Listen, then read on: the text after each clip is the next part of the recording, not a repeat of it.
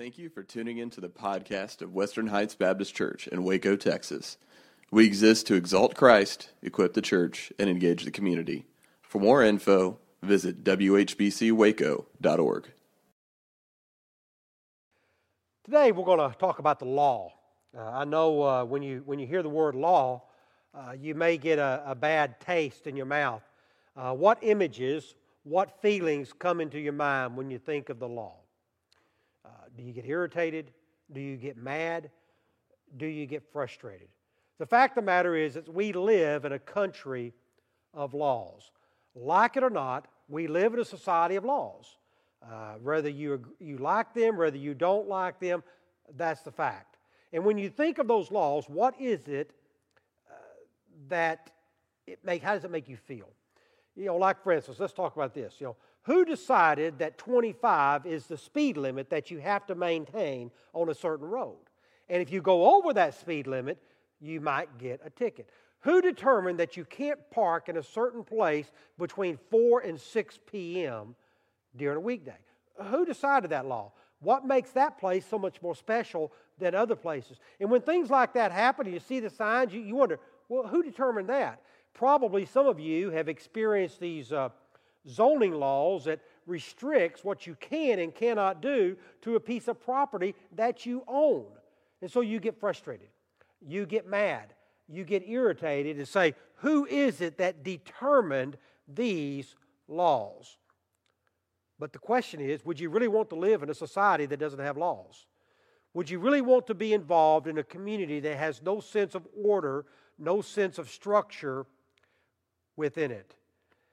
There are those individuals that want to live without laws. They say there's no authority outside of the individual. And when you get that type of attitude, you develop the attitude that we see in Judges chapter 21, verse 25, when it says, in those days Israel had no king, and everyone did as they saw fit. Or some translations say, everyone did what was right in their own eyes. But you see, when there is no objective authority, when there is no law, when there's not something out there that's helping us maintain some type of order, then each individual is free to develop whatever he wants to do. He's able to develop his own type of laws. So he could very easily say out and says, my law says that I can steal from you and I can kill you. Who's to say he's wrong? You see, without some objective truth, some arbiter of truth out there, we just make our own laws and we live by them. And so that's the way it is. Who's to say that person's idea is wrong over our ideas of what is wrong? Now, most of the laws that we have here in the Western Hemisphere, in the United States, comes from the Bible. Specifically, those laws come from the Old Testament. Now, there are many people today, even in the society here in the United States, they want to do away with the Bible. They want to do away with all references to God whatsoever. They would just as soon take God out of the equation and live as they want to live. Now, normally, when we think of those type of individuals, we think of unbelievers. But you'd be surprised that there are believers that think that we do not have to live by the law. Their philosophy is this: now that we're under grace, the law is no longer relevant for our lives. Therefore, we do not have to live by it. So what they do is they go out and establish a religion of doing their own thing.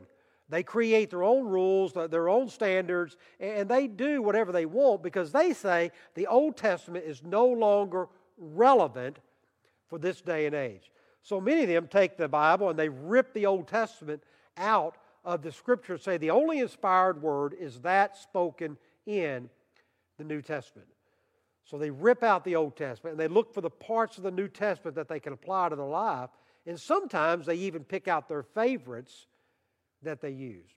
But Jesus said in our passage for this morning, He said, I did not come to abolish the Old Testament, but I came to fulfill it. Now, the context of that statement is the Sermon on the Mount. We began looking at this last week under the heading Kingdom Living. What's it like to live in the kingdom of God? What's it like to be a kingdom citizen? Last week we learned that a genuine disciple is one who is the salt of the earth and the light of the world. And he told us, he said, we are to do our works before men that they may see our good deeds and glorify our Father in heaven. However, Jesus didn't specifically iron out what that was to look like.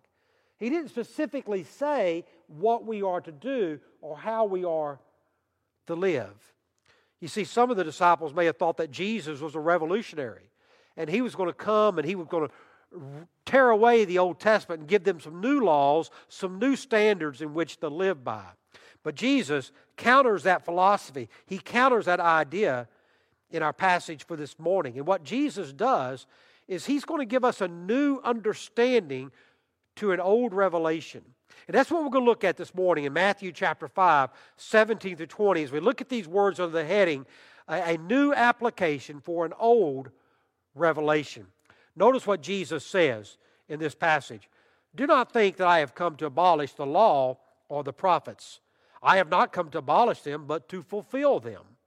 I tell you the truth, until heaven and earth disappear, not the smallest letter, not the least stroke of a pen, will by any means disappear from the law until everything is accomplished. Anyone who breaks one of the least of these commandments and teaches others to do the same will be called least in the kingdom of heaven. But whoever practices and teaches these commands will be called great in the kingdom of heaven. For I tell you that unless your righteousness surpasses that of the Pharisees and the teachers of the law, you will certainly not enter the kingdom of heaven. There's two truths I want you to look at in this passage this morning. The first one is how Jesus clarifies his relationship to the Old Testament. And in so doing that, he gives us a word of correction. Look at verse 17 in this passage. Do not think that I have come to abolish the law or the prophets. Don't think that I've come to abolish that. You know, there's followers thought that Jesus would throw out the old laws and that he would begin something new. But Jesus says, not so. That's not what I'm here to do. Notice that phrase. He says, I have come. Behind that word is a divine sending. So Jesus is saying, don't think that my Father, don't think that God sent me here to abolish these laws. That's not what he did. And that word abolish, all these words are important. That word abolish means to untie or to loosen something. It's the same word that was used in Mark 1, verse 7, when John the Baptist said that he's not worthy to untie the sandals of Jesus' feet. It's the same word used in John 11, verse 44, when Jesus told his followers to untie the bonds that held Lazarus after he had been raised from the dead. It's the same word that's used in Acts chapter 22, verse 30, when it's told of loosing or undoing Paul's bonds, his chains, or releasing him from prison. So when you look at it in that way, Jesus is saying, do not think that God sent me here to loosen or to untie the law and the prophets. He goes, that's not why I came. That's not what it here. So he gives this word of correction. Then he explains why he did come. He says in the next phrase, he said, I have not come to abolish them, to unloosen them, to get rid of them. He said, but I have come to fulfill them. And that word fulfill paints the image of a cup that's just about to overflow. You filled it as far as you can, and if it takes one more drop, it would flow over the side. Jesus said, I have come to fulfill it to the fullest. I have come to truly bring it to its full fulfillment, is what he's saying. How did he do that? How did Jesus fulfill the law? How did Jesus fulfill the prophets? There's lots of different ways that people talk about that, but I think the primary ways that Jesus fulfilled the law and the prophets was by his teaching and by his living. By teaching, he gave a deeper meaning to the original law. And by his living, he met the requirements of the Old Testament. Now you need to understand that when Jesus is talking about the Old Testament and the prophets, he's talking about the original Hebrew Scripture.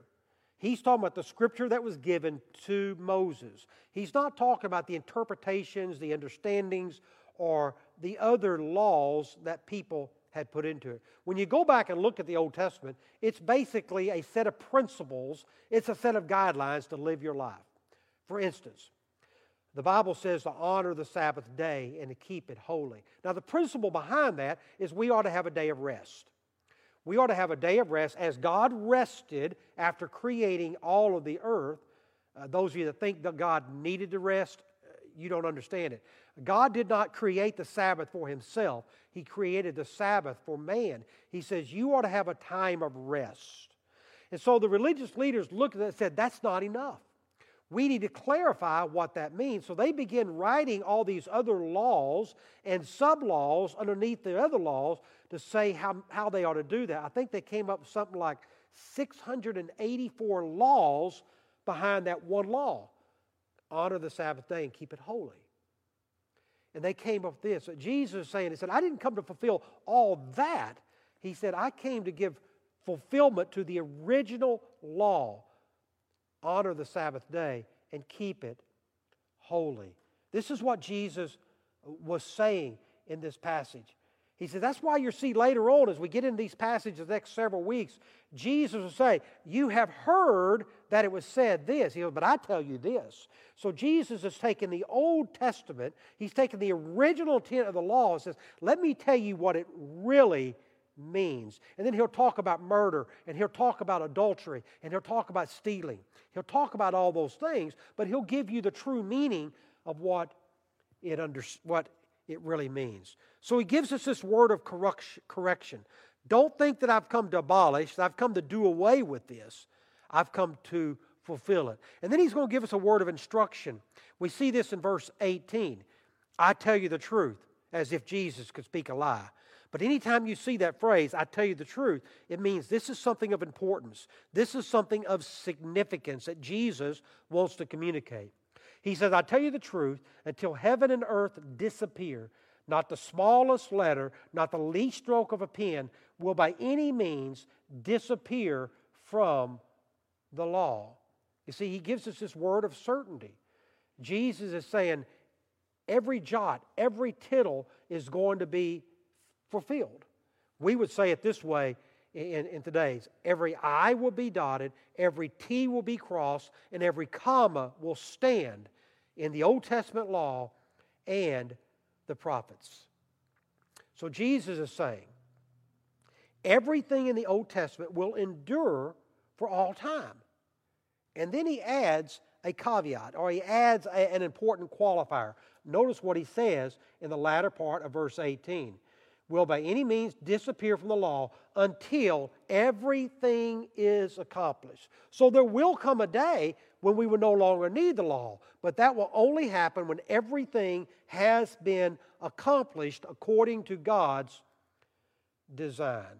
Everything's going to endure. Now, many aspects of the law are already fulfilled. For instance, the sacrifices, they're already fulfilled. When Jesus, the ultimate sacrifice, came, He did away with the Old Testament sacrifices. You know, when that which is perfect comes, we do away with all those things that are imperfect. All the sacrifices in the Old Testament simply pointed to the ultimate sacrifice in Jesus Christ. So the sacrificial system is done. It's over with. We can learn from them, but we do not have to engage in sacrifices anymore. But there's other laws that have not been fulfilled.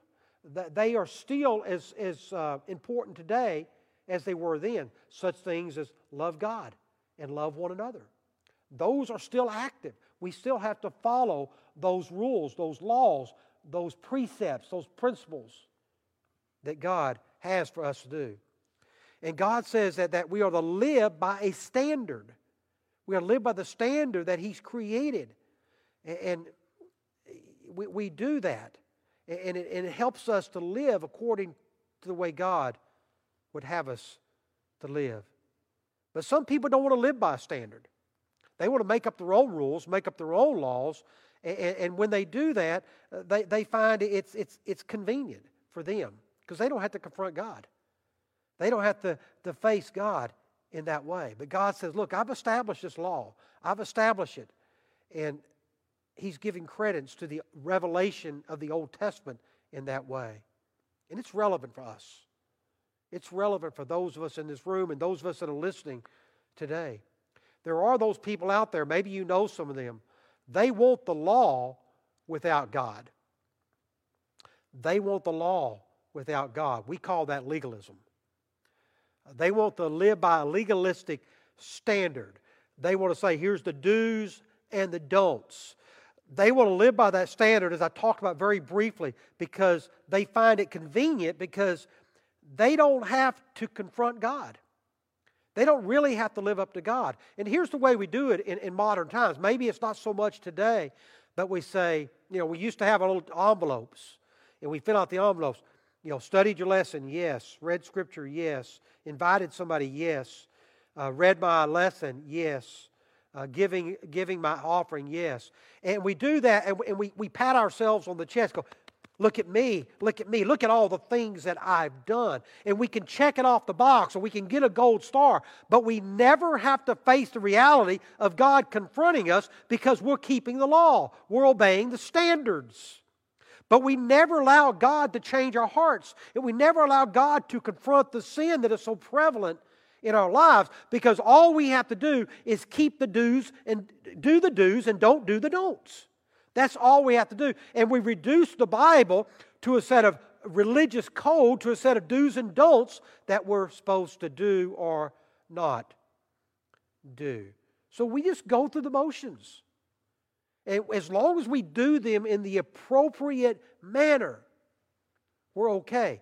You see, we want the law, but we don't really want God. But can I tell you there's another danger? The other danger is we want God without the law. I see this is probably a lot more prevalent outside of church circles than we would like to admit. There are those individuals that do not want to live under the moral obligation of knowing God. They want liberty. They want to be able to live the way they want, whatever they want, and however they want. You see, they have knowledge that God loves them, but they do not want to be bothered by living by His laws for their life. They want the freedom of salvation, and they want that good knowledge, but they want to live any way they want. These are the kind of people that pervert grace. These are the kind of people that distort what grace is all about. Here's their prayer. This is what they pray. Lord, you made me this way. Thanks for accepting me just as I am. That's fine, but they don't want to change. They don't want to be challenged by the very presence of God to change their life and to conform into the image of the name they say they proclaim. And what Jesus says, and I know this is hard, this is controversial. I know that. We're not going to delve into all of it today. You're just going to have to walk with me through this Sermon on the Mount to understand what Jesus is saying. Jesus is saying, you cannot have God without accepting the law of God. You can't do it. Because what you're doing, you're cheapening grace, and you're cheapening what Jesus did upon the cross. He came to set you free from the law, but not so that you can live apart from the law. There has to be Sinai, Mount Sinai, where the law was given, and there has to be Mount Calvary, where the law was fulfilled in Jesus Christ. You have to have both. So you got to have Sinai, the Old Testament represented by Mount Sinai, and Calvary that's represented in the New Testament. You got to have both. You've got to understand what grace is all about, but then you've also got to understand what the law and how it affects your life.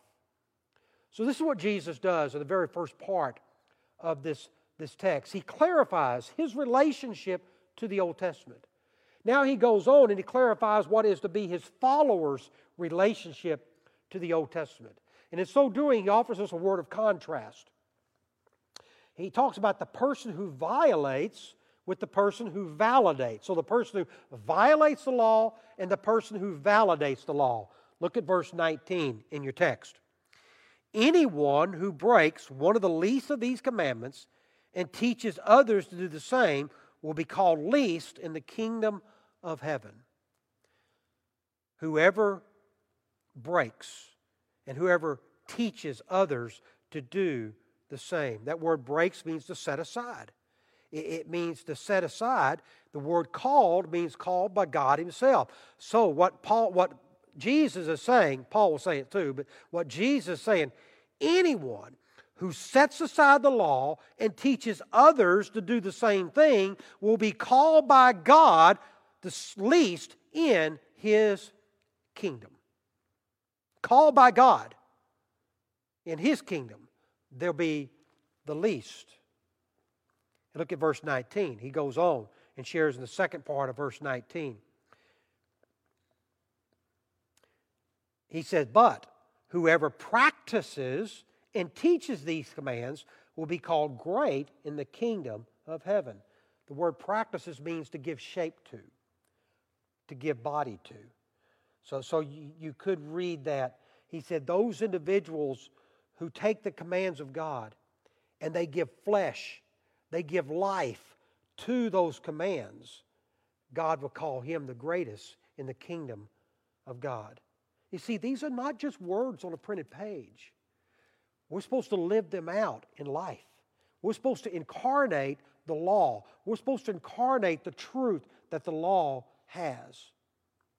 And he says, whoever does this and teaches others to do the same, he said, they will be called great in the kingdom of heaven. This is what he says in his word. Jesus said the manner in which we treat the law in the present, in this world in which we live, will determine our kingdom position in the future. How we live it out.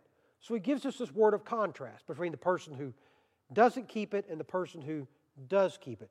Now he gives us this word of confidence in verse 20. Look at what he says. For I tell you that unless your righteousness surpasses that of the Pharisees and the teachers of the law, you will certainly not enter the kingdom of heaven. He says surpasses. That word surpasses means to overflow.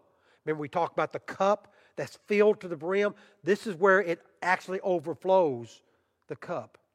Jesus is saying, unless your righteousness is better than the best, higher than the highest, purer than the purest, you will not be able to enter the kingdom of God. That's a pretty heavy assignment. That's a pretty heavy task. You know, we're hard on the religious leaders of Jesus' day, and we should be. We ought to be hard on the religious leaders of this day and age. We ought to be hard about those individuals who ask you to follow them and not follow Jesus. We ought to be critical of those individuals. We should always be doing that. But we're often critical of the religious leaders. But if there's one thing these religious dudes did right, boy, they kept the law. I mean, they kept it down to the minute detail. These would be the individuals that they would tithe on their income tax check. That's how legalistic. Get this one. They would tithe on the stimulus check they get from the government. They say, it's not theirs. It's God gave it to me, so therefore they would tithe 10%. These are the kind of people that on Sunday morning, they would take one of those good pastries or a good cookie, and they would cut it down in tenths and give a tenth of that back to the church. Or they would take a coffee and pour out 10% of it and give it back to the church. We don't want crumbled cookies and coffee grounds in our offering plates. The point I'm trying to say, that's what they would do. They were so legalistic that they observed everything about it. Jesus even say, look, you would take a mint. Let's take salt.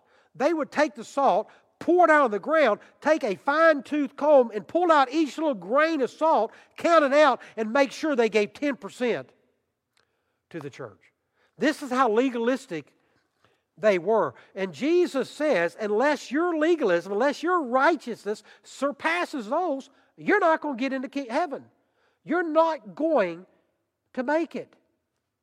I doubt very seriously if any of us measure up. I doubt very seriously if any of us could measure our righteousness to those of those religious leaders. But here's what Jesus says. That's not enough. That form of righteousness is not enough. It will not get you into heaven. So what was wrong with it? What was wrong with the externals of their religion is it didn't adhere to the internals of religion. Remember one time, Jesus told these religious leaders, you're nothing but whitewashed tombs full of dead men's bones. There's no life in you. There's no life. You look pretty on the outside, but on the inside you're ugly. You're dying. You're decaying, is what he's saying. Why? Because their religion was partial, not total. They would keep the externals, but they would forget the internals. As a matter of fact, it was kind of a cafeteria style of righteousness. They would pick and choose what they wanted to observe and what they'd want to keep. You know, for instance, they kept the ceremonial laws, but they forgot the spiritual laws. They would argue with the fence posts about how far somebody could carry a weight on the Sabbath, but they did not care if somebody was healed on the Sabbath. This is how legalistic they had become. You see, their religion had become egotistical, not devotional. It brought glory to themselves and not glory to the God whom they said that they loved and worshiped. So Jesus calls for a different type of obedience. Jesus calls for righteousness received rather than achieved. He said you can't achieve it. This is something you can only receive by the grace of God. And what Jesus is ultimately saying is when the internal is right with God, the external will reveal that truth. If you're right with God in here, you won't have any problem keeping the commands out here. It won't bother you. It won't hurt you. This is what he says in verses 19 to 20. He's calling for a more detailed, a different type of obedience. Most of you listening have either had children or you have children. So you're going to understand where I go with this illustration. Your children's obedience can be obtained in a multitude of ways. In one way or another, you can gain their obedience. You can do it through force. You can threaten them. Say, if you don't do this, I'm going to beat the tar out of you, or I'm going to ground you. I'll take away your video game. I'll take whatever. You're grounded for forever, for eternity, if you don't do this. So you can do it through fear. You can force them to do that. And then what they become is little slaves, little robots, little puppets that they do what you want to do because they're afraid of you. But I don't think that's what you want. You don't want them to follow you because they fear you. You want them to have a deeper love for you, a deeper value of you. You want them to follow you because it comes from the heart, because they love you, and because they know that you have their best interest at heart. You see, you don't want more and more obedience. You want better obedience. You want a deeper obedience. You want that obedience that comes from the heart. If we who are sinful want that for our children, how much more would a holy God want that for His children? You see, God doesn't want us to obey Him because we fear Him. He wants us to obey Him because we love Him, because we care for Him. When we understand the kind of love God bestowed upon us through Jesus Christ, we will then want to respond to Him out of love. What was it that Jesus said? I know, I'm just asking you. What did Jesus say? He said, if you love me, you will keep my commandments. If you love me, you will obey me. Jesus did not say, if you respect me, you will keep my commandments. Neither did He say, if you know that I'm God, you will keep my commandments. He said, if you love me, you will keep my commandments. You see, that's the way we demonstrate our love for God, is by the way we obey His written word. Ultimately, all this comes from God. All of it. We could say Jesus is the author of all Scripture. The Holy Spirit, Jesus, and God are all the same.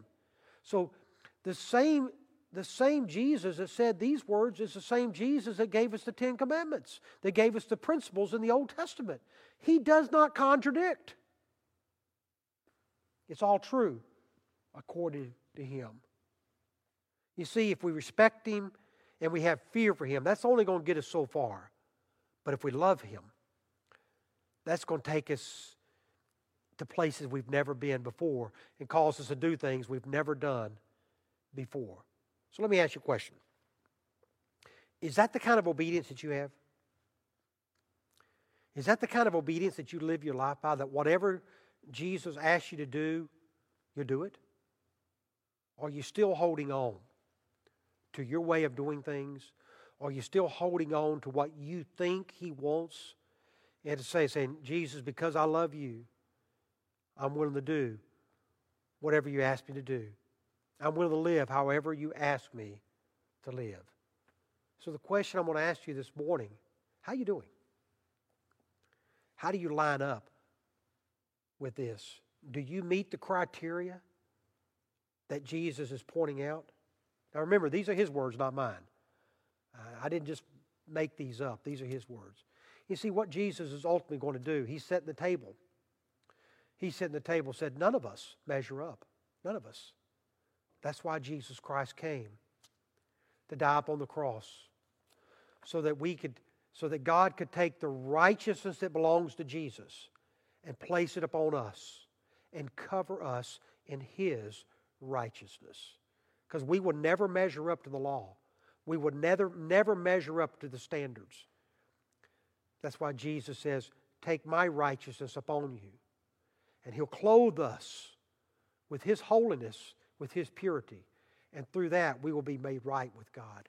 And because Jesus Christ has done that for us, now we want to live our life the best way that we possibly can in obedience to how He's called us to live.